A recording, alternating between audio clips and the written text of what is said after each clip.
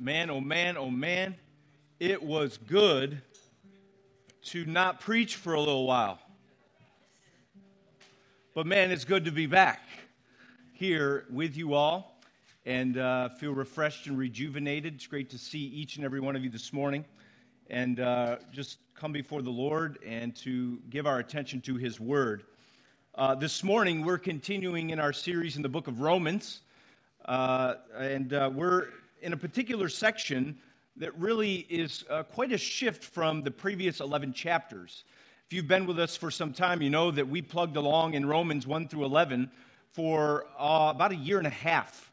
And so this decisive shift has taken place in chapter 12. And so we find ourselves here concluding the book of Romans all the way up to really the middle part of June. And then we'll be done with Romans. Some of you are going to weep, and some of you are going to be like, yes, Pauline logic, no more. Give me a story. Tell me a story. But no, it's been good. And just as a way of reminder, I think it's important to remember the opening verses of this section really are a call to respond, a instruction to respond. That given all that God has done in Christ, as revealed and taught and written in Romans 1 through 11, that now there's a decisive shift to call the Roman Christians, to call us to a response. And that response is really one where it's based on the mercy of God, right? That this work of God in Christ is merciful.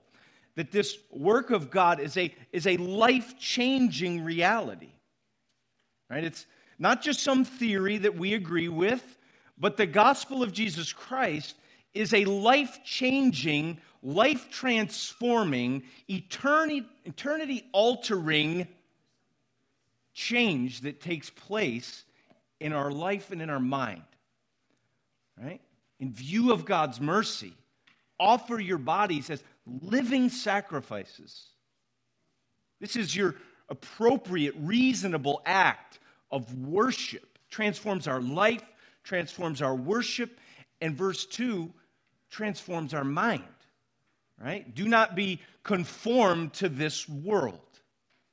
Recognizing right there this tension that exists for the Christian in this world. Do not be conformed to this world, but be transformed by the renewing of your what? Mind. The gospel changes our mind. It changes our life. It changes our worship. We even see how over the last 3 or 4 weeks that it changes our relationships. How we relate to one another. How we relate to enemies. Right? How we relate to God for sure, but how we relate to other people. It's a life-changing, relationship-changing thing, this gospel. And now he comes to another relationship that maybe on the surface seems to be a little bit out of place, especially as you see this conversation about love and up to the end of chapter 12, and then verse 8 of 13, this reinforcing of Christian love. You see this emphasis all of a sudden on how the Christian is to relate to governing authority. The government, right? How does the Christian relate to the government? Tough question. Relevant question for sure, especially given the political climate, the rising tensions in our world, the tension we feel, citizens of one kingdom living in the context of an earthly kingdom.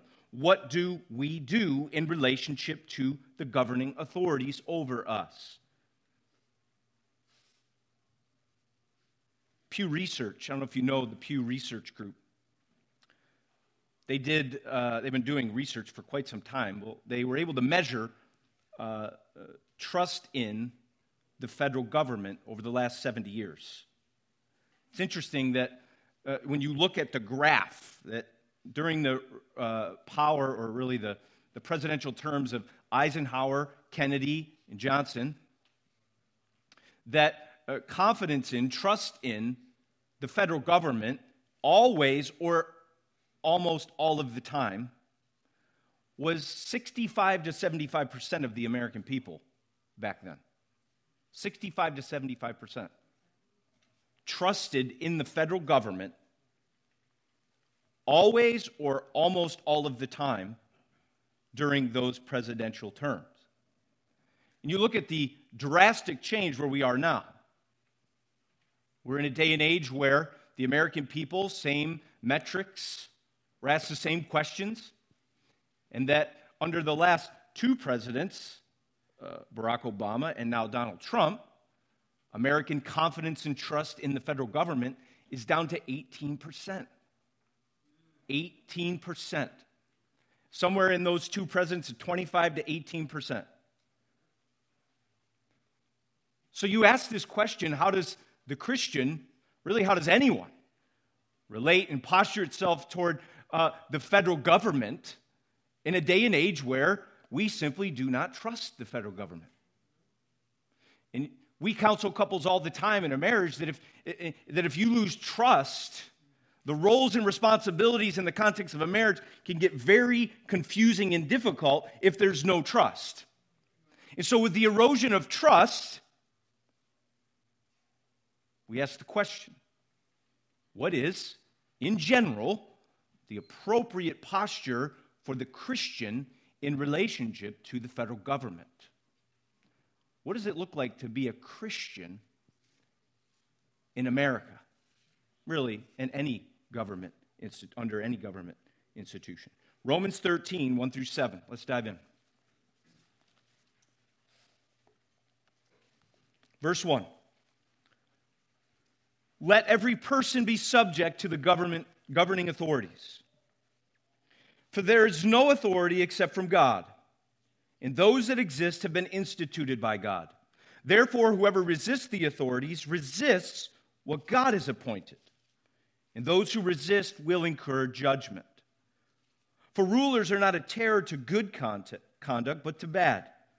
Would you have no fear of the one who is in authority? Then do what is good, and you will receive his approval. For he is God's servant for your good. But if you do wrong, be afraid, for he does not bear the sword in vain, for he is the servant of God, an avenger who carries out God's wrath on the wrongdoer. Therefore, one must be in subjection, not only to avoid God's wrath, but also for the sake of conscience. For because of this, you also pay taxes. For the authorities are ministers of God, attending to this very thing. Pay to all what is owed to them. Taxes to whom taxes are owed, revenue to whom revenue is owed, respect to whom respect is owed, honor to whom honor is owed. This is God's word. And all God's people said, amen, amen. What is the posture that we are called to in reference to the government authorities, regardless of our opinion of it, trustworthy or not? Paul is very clear right from the beginning. There's no backdoor entrance into this topic. It's right here staring at us in the face. Verse 1, let everyone or every person be subject to the governing authorities. Wow. Very direct, very simple. There's no one excluded from this. Let everyone, even the Christian, especially the Christian, let every person be subject to the governing authorities. So if you're asking the question right here on the surface, you just want a simple answer. We are people who are defined by submission. That's what is meant by let every person be subject to the governing authorities. Doug Moo says, to submit is to recognize one's subordinate place in the hierarchy. Already, cultural buttons are going off. Wait a minute. Subordinate? Hierarchy. I'm out. But let's follow the train of thought.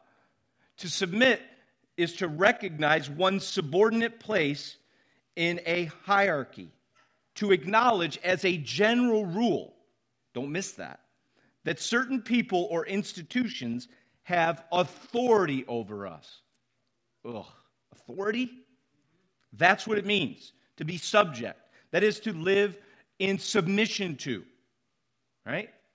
The authority that is there. Really, what we see here is, it may shock us, it may be countercultural, but submission is just simply Christian. To be a Christian is to be submitted. We're a submissive people. The gospel calls us to submission. It's a characteristic of who we are. When people look at us, they should say submissive. Recognizes authority, submits to it, honors it, lives in subjection to it, defers to it. That's the kind of people that we're called to be. Right?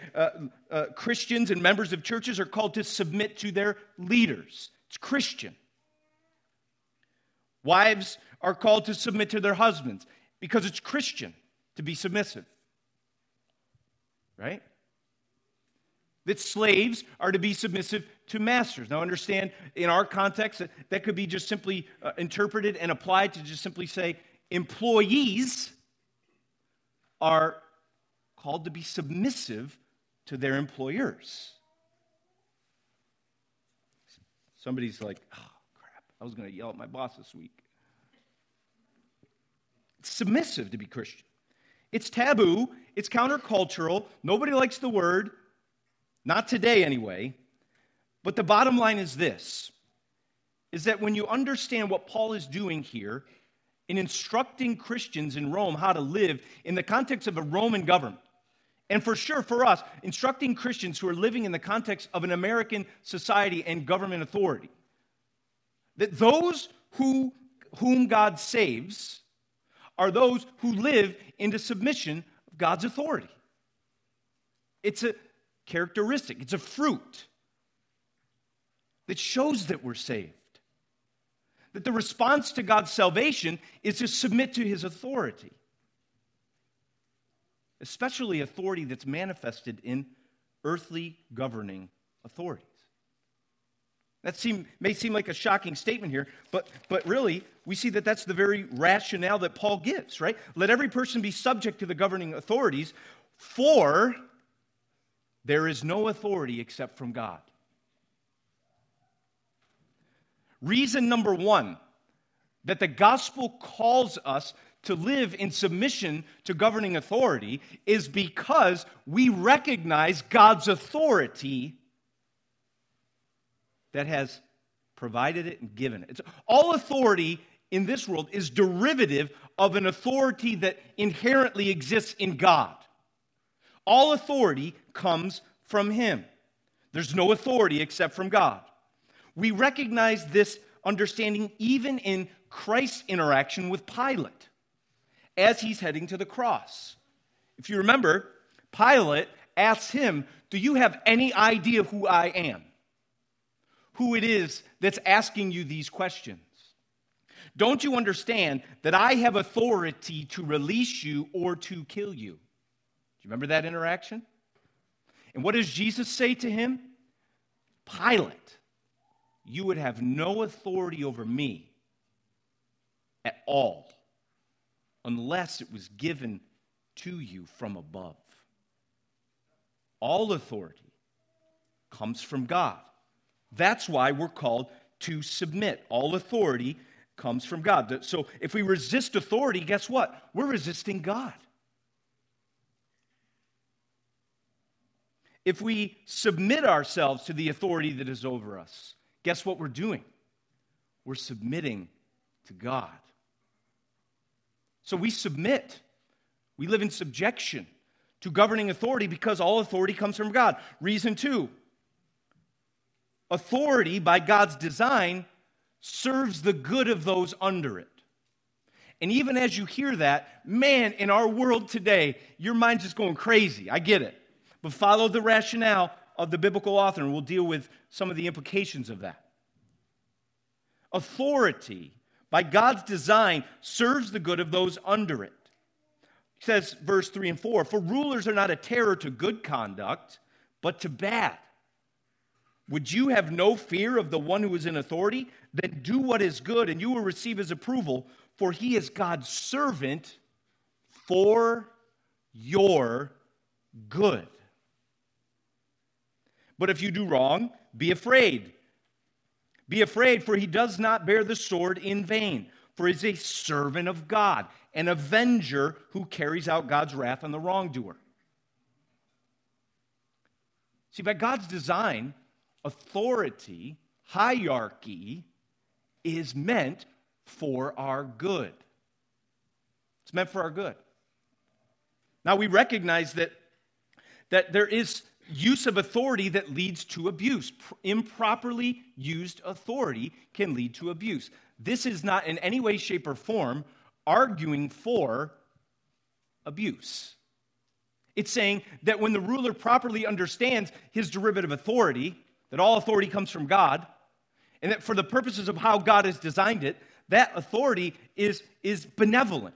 We talked about that at the marriage retreat. Right? That in the context of a home, the authority and leadership that a man has in the context of the home, guess what? It's meant for the good of those under his care.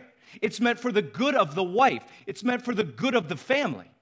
That's what it's meant for. That's why God designed it that way, for the good of those under his care. But you understand, we're so preconditioned to think that authority is then to oppress and to abuse and to hurt because of the sinfulness of man. But understand that inherently authority is not the problem. People are.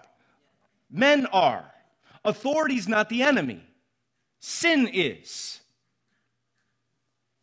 And so in general, we understand that the purpose of hierarchy and authority is for our good, to avenge the wrongdoer, to promote what is good.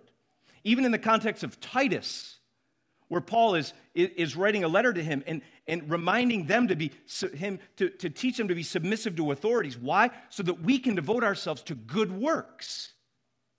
So that in this life, where the authority exists for our good, and so that our posture can be in this world to be a people that live in submission and do good works in the world. It's about the promotion of good. We understand that authority is not always used that way.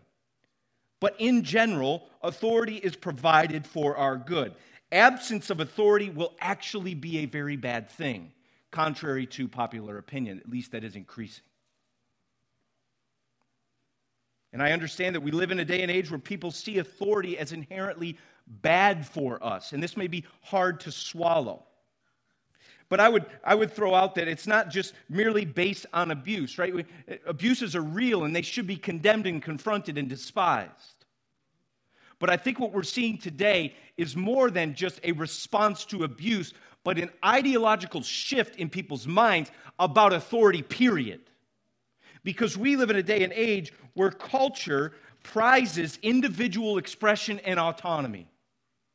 We don't want anything to do with authority of any kind, period, end of story. We see authority itself, even authority from God or established by God, as wrong and bad.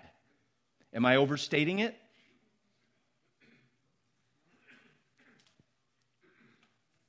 People despise authority. We see it now in the signs of the disintegration of the family unit. Right? That even the law is stripping parental rights away. I'm mostly seeing this starting in Canada and trickling down into our society. That parents are being told by doctors and by courts that they no longer have the right to have the information or the authority over their teenager's child or health decision. That's none of their business. Disintegration of family. Why? Disintegration of authority. Why? Don't like it. Self-expression. No one has the right to tell anyone who they are or what medical treatment is appropriate for them. Self-expression, autonomy, independence, authority bad. But we see here that that's not what the scriptures nor the gospel promote at all. Authority is meant to be for our good. Authority is good. Because God is good. God is good. And He rules and He reigns benevolently. And He does so by establishing hierarchy and order and governments in our world. That applies to us. Those have been put in place for our good. This should motivate us to do good works, just as Paul has stressed in his writings. How do we do that? Well, he emphasizes one practical way, a major way that the Roman Christians were showing their submission in their day. Taxes. April 15th is coming. Just as you could say boo. It's a very unsubmissive thing. But I'm scared. Okay, every year I start shaking in my boots. Like, oh Lord, and you got all these tax changes. One of my buddies on Facebook put there, is anybody else in sticker shock about April 15th? And I'm like, oh brother, here it comes. Here it comes. How do we submit? Taxes. Verse 6, for because of this you also pay taxes, for the authorities are ministers of God, attending to this very thing. Pay to all what is owed to them, taxes to whom taxes are owed, revenue to whom revenue is owed, respect to whom respect is owed, honor to whom honor is owed. Taxes are for our good. Are you kidding me? Supporting those structures is meant by God for our good. We live this out when we pay taxes. It's a submissive thing to sign that sucker and send it in the mail with the check attached. Some of you are like, I don't know what you're talking about. I get 10 grand back every year. Well, good for you. Good for you. I'm proud of you. I have no issues with this at all. You can see. My heart is ready, willing, and able to submit to the taxes. Lord, do a work in my heart. Verse 5 summarizes, and I want to just cut to the chase. Therefore, one must be in subjection. How does a Christian relate to the government in general? One must be in subjection, not only to avoid God's wrath, but also for the sake of conscience.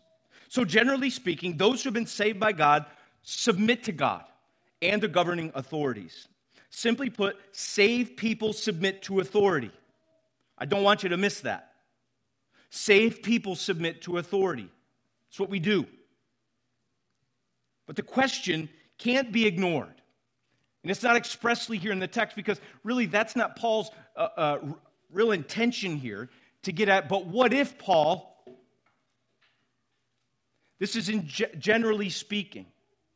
It's very important that we say some additional comments, especially in the climate in which we live, so as to avoid any confusion. Because this Romans 13:1, if I understand this correctly, Romans 13:1 was used by no one less than Adolf Hitler to argue for the submission of the church to his plan in Nazi Germany. So we must be very careful to not misunderstand what Paul is getting at here. So please bear with me as I try to unpackage this reality and really ask this question. Does submission mean sin ever in any way, shape, or form? Do we submit to the authorities over us into sin? Let me be very clear. My take on what the Scriptures teach is what I don't believe Paul is saying here. We need to be very careful about this. Let me cut to the chase. When God and the government collide, we obey God. Simple as that. When God and the government collide, we obey God. Because understand this, that it is God's authority that we are submitting to ultimately. We're submitting to God. That's what this really is. Our submission to the government is an act of submission to God. And the belief that when Jesus rose from the dead and he went to the disciples, that it was true. All authority in heaven and on earth has been given to me. Our act is an act of submission to God. But when God and government collide, listen, the tension that we feel is easily lost. No, we obey God. We obey God. So the simple answer is absolutely, positively, eternally, joyfully, no. We do not go into sin in our submission. Those whom God saves live in submission to God's authority. John Piper says the fact that God has ordained all authority does not mean all authority should be obeyed. It is right to resist what God has appointed in order to obey what God has commanded. Very important distinction, I think. So let us conclude these three things as we, in general, live in submission to the authorities over us. As we pay taxes, as we drive between those lines when we go home for our good, as we obey the traffic lights and stop at stop signs, right?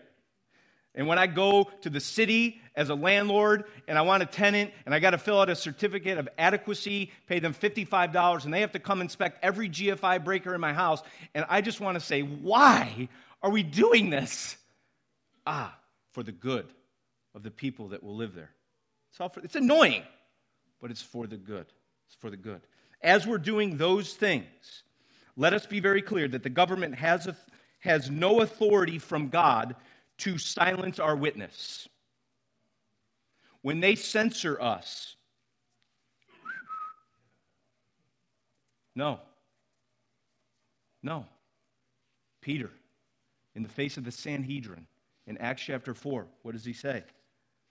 Peter and John answered them, "Whether it is right in the sight of God to listen to you rather than to God, you must judge. For we cannot but speak of what we have seen and heard." We can't silence our witness.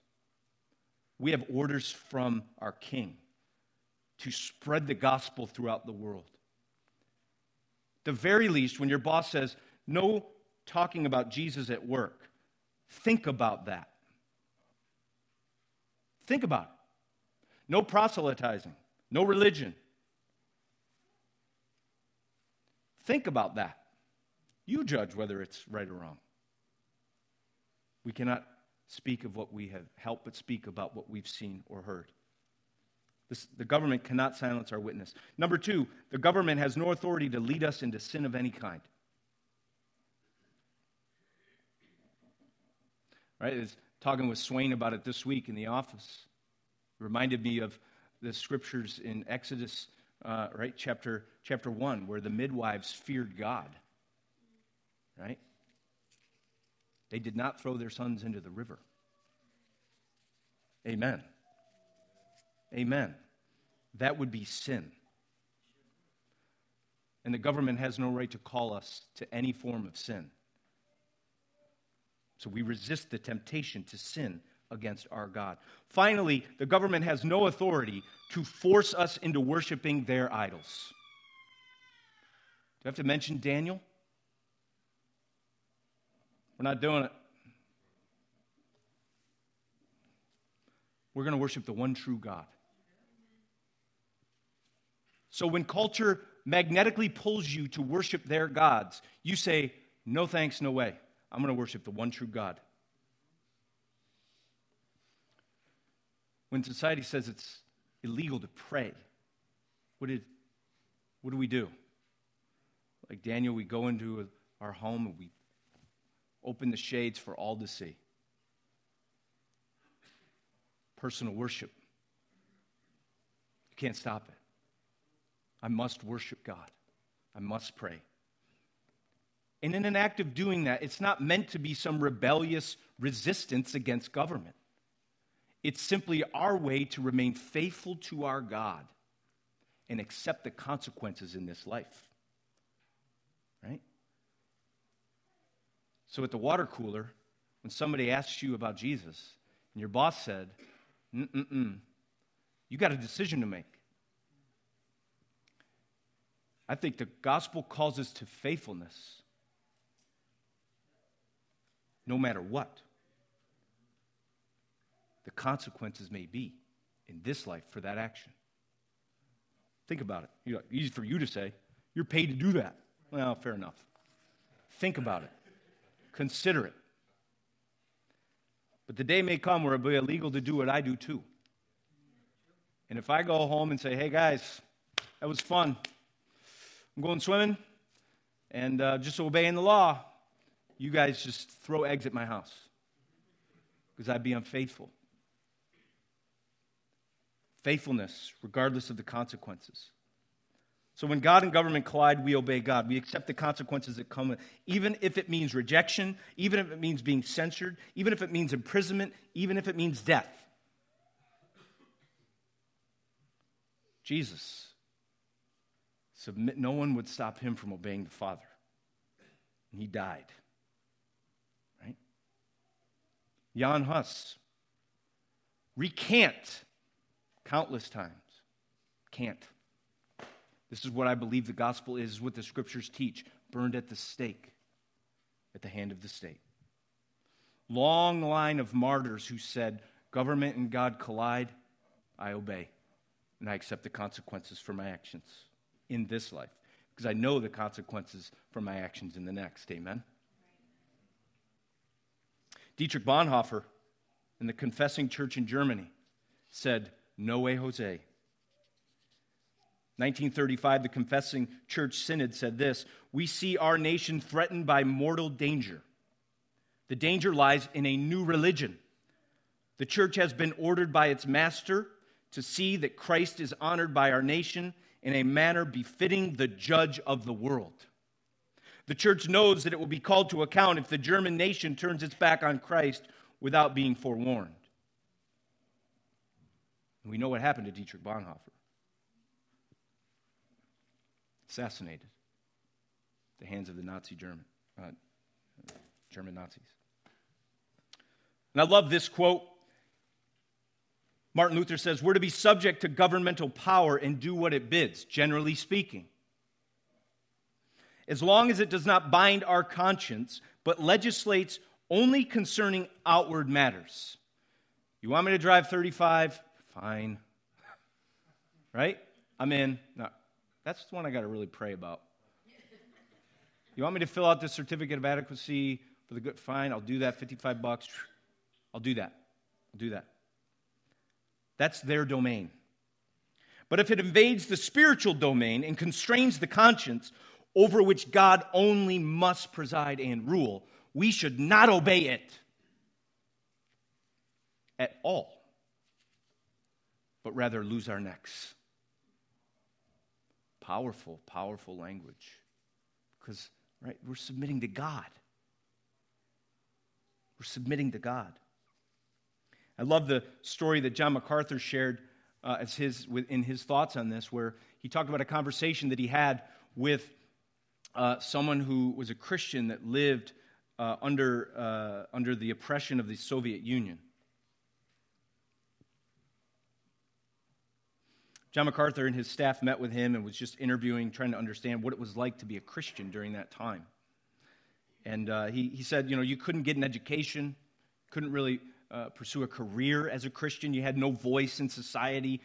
Shh. And the question was asked, how do you respond to that kind of government? And he said this, we obey every law in our nation, whether it appears to us to be just or unjust, except when we are told that we cannot worship God or obey the Scripture. But if we are persecuted, put into prison, or killed, it will be a result of our faith in Jesus Christ, not because we violated some law in our nation. Go to jail for your faith, not for some felony, right? You're going to lock me up, call me a criminal. Let it be because I refuse to disobey God and obey. Right? That's right. Yeah. Refuse to disobey His commands. So think a powerful way to distinguish and understand the dynamic that we face. Right? So in general, how do we as Christians relate to the government authorities? Submission. Right? Because those who have been saved by God live in submission to God's authority. Amen? Amen. Let's pray.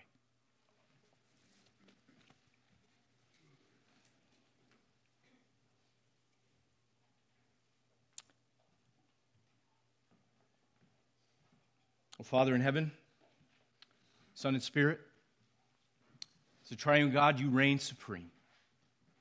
All authority in heaven and on earth has been given to Christ.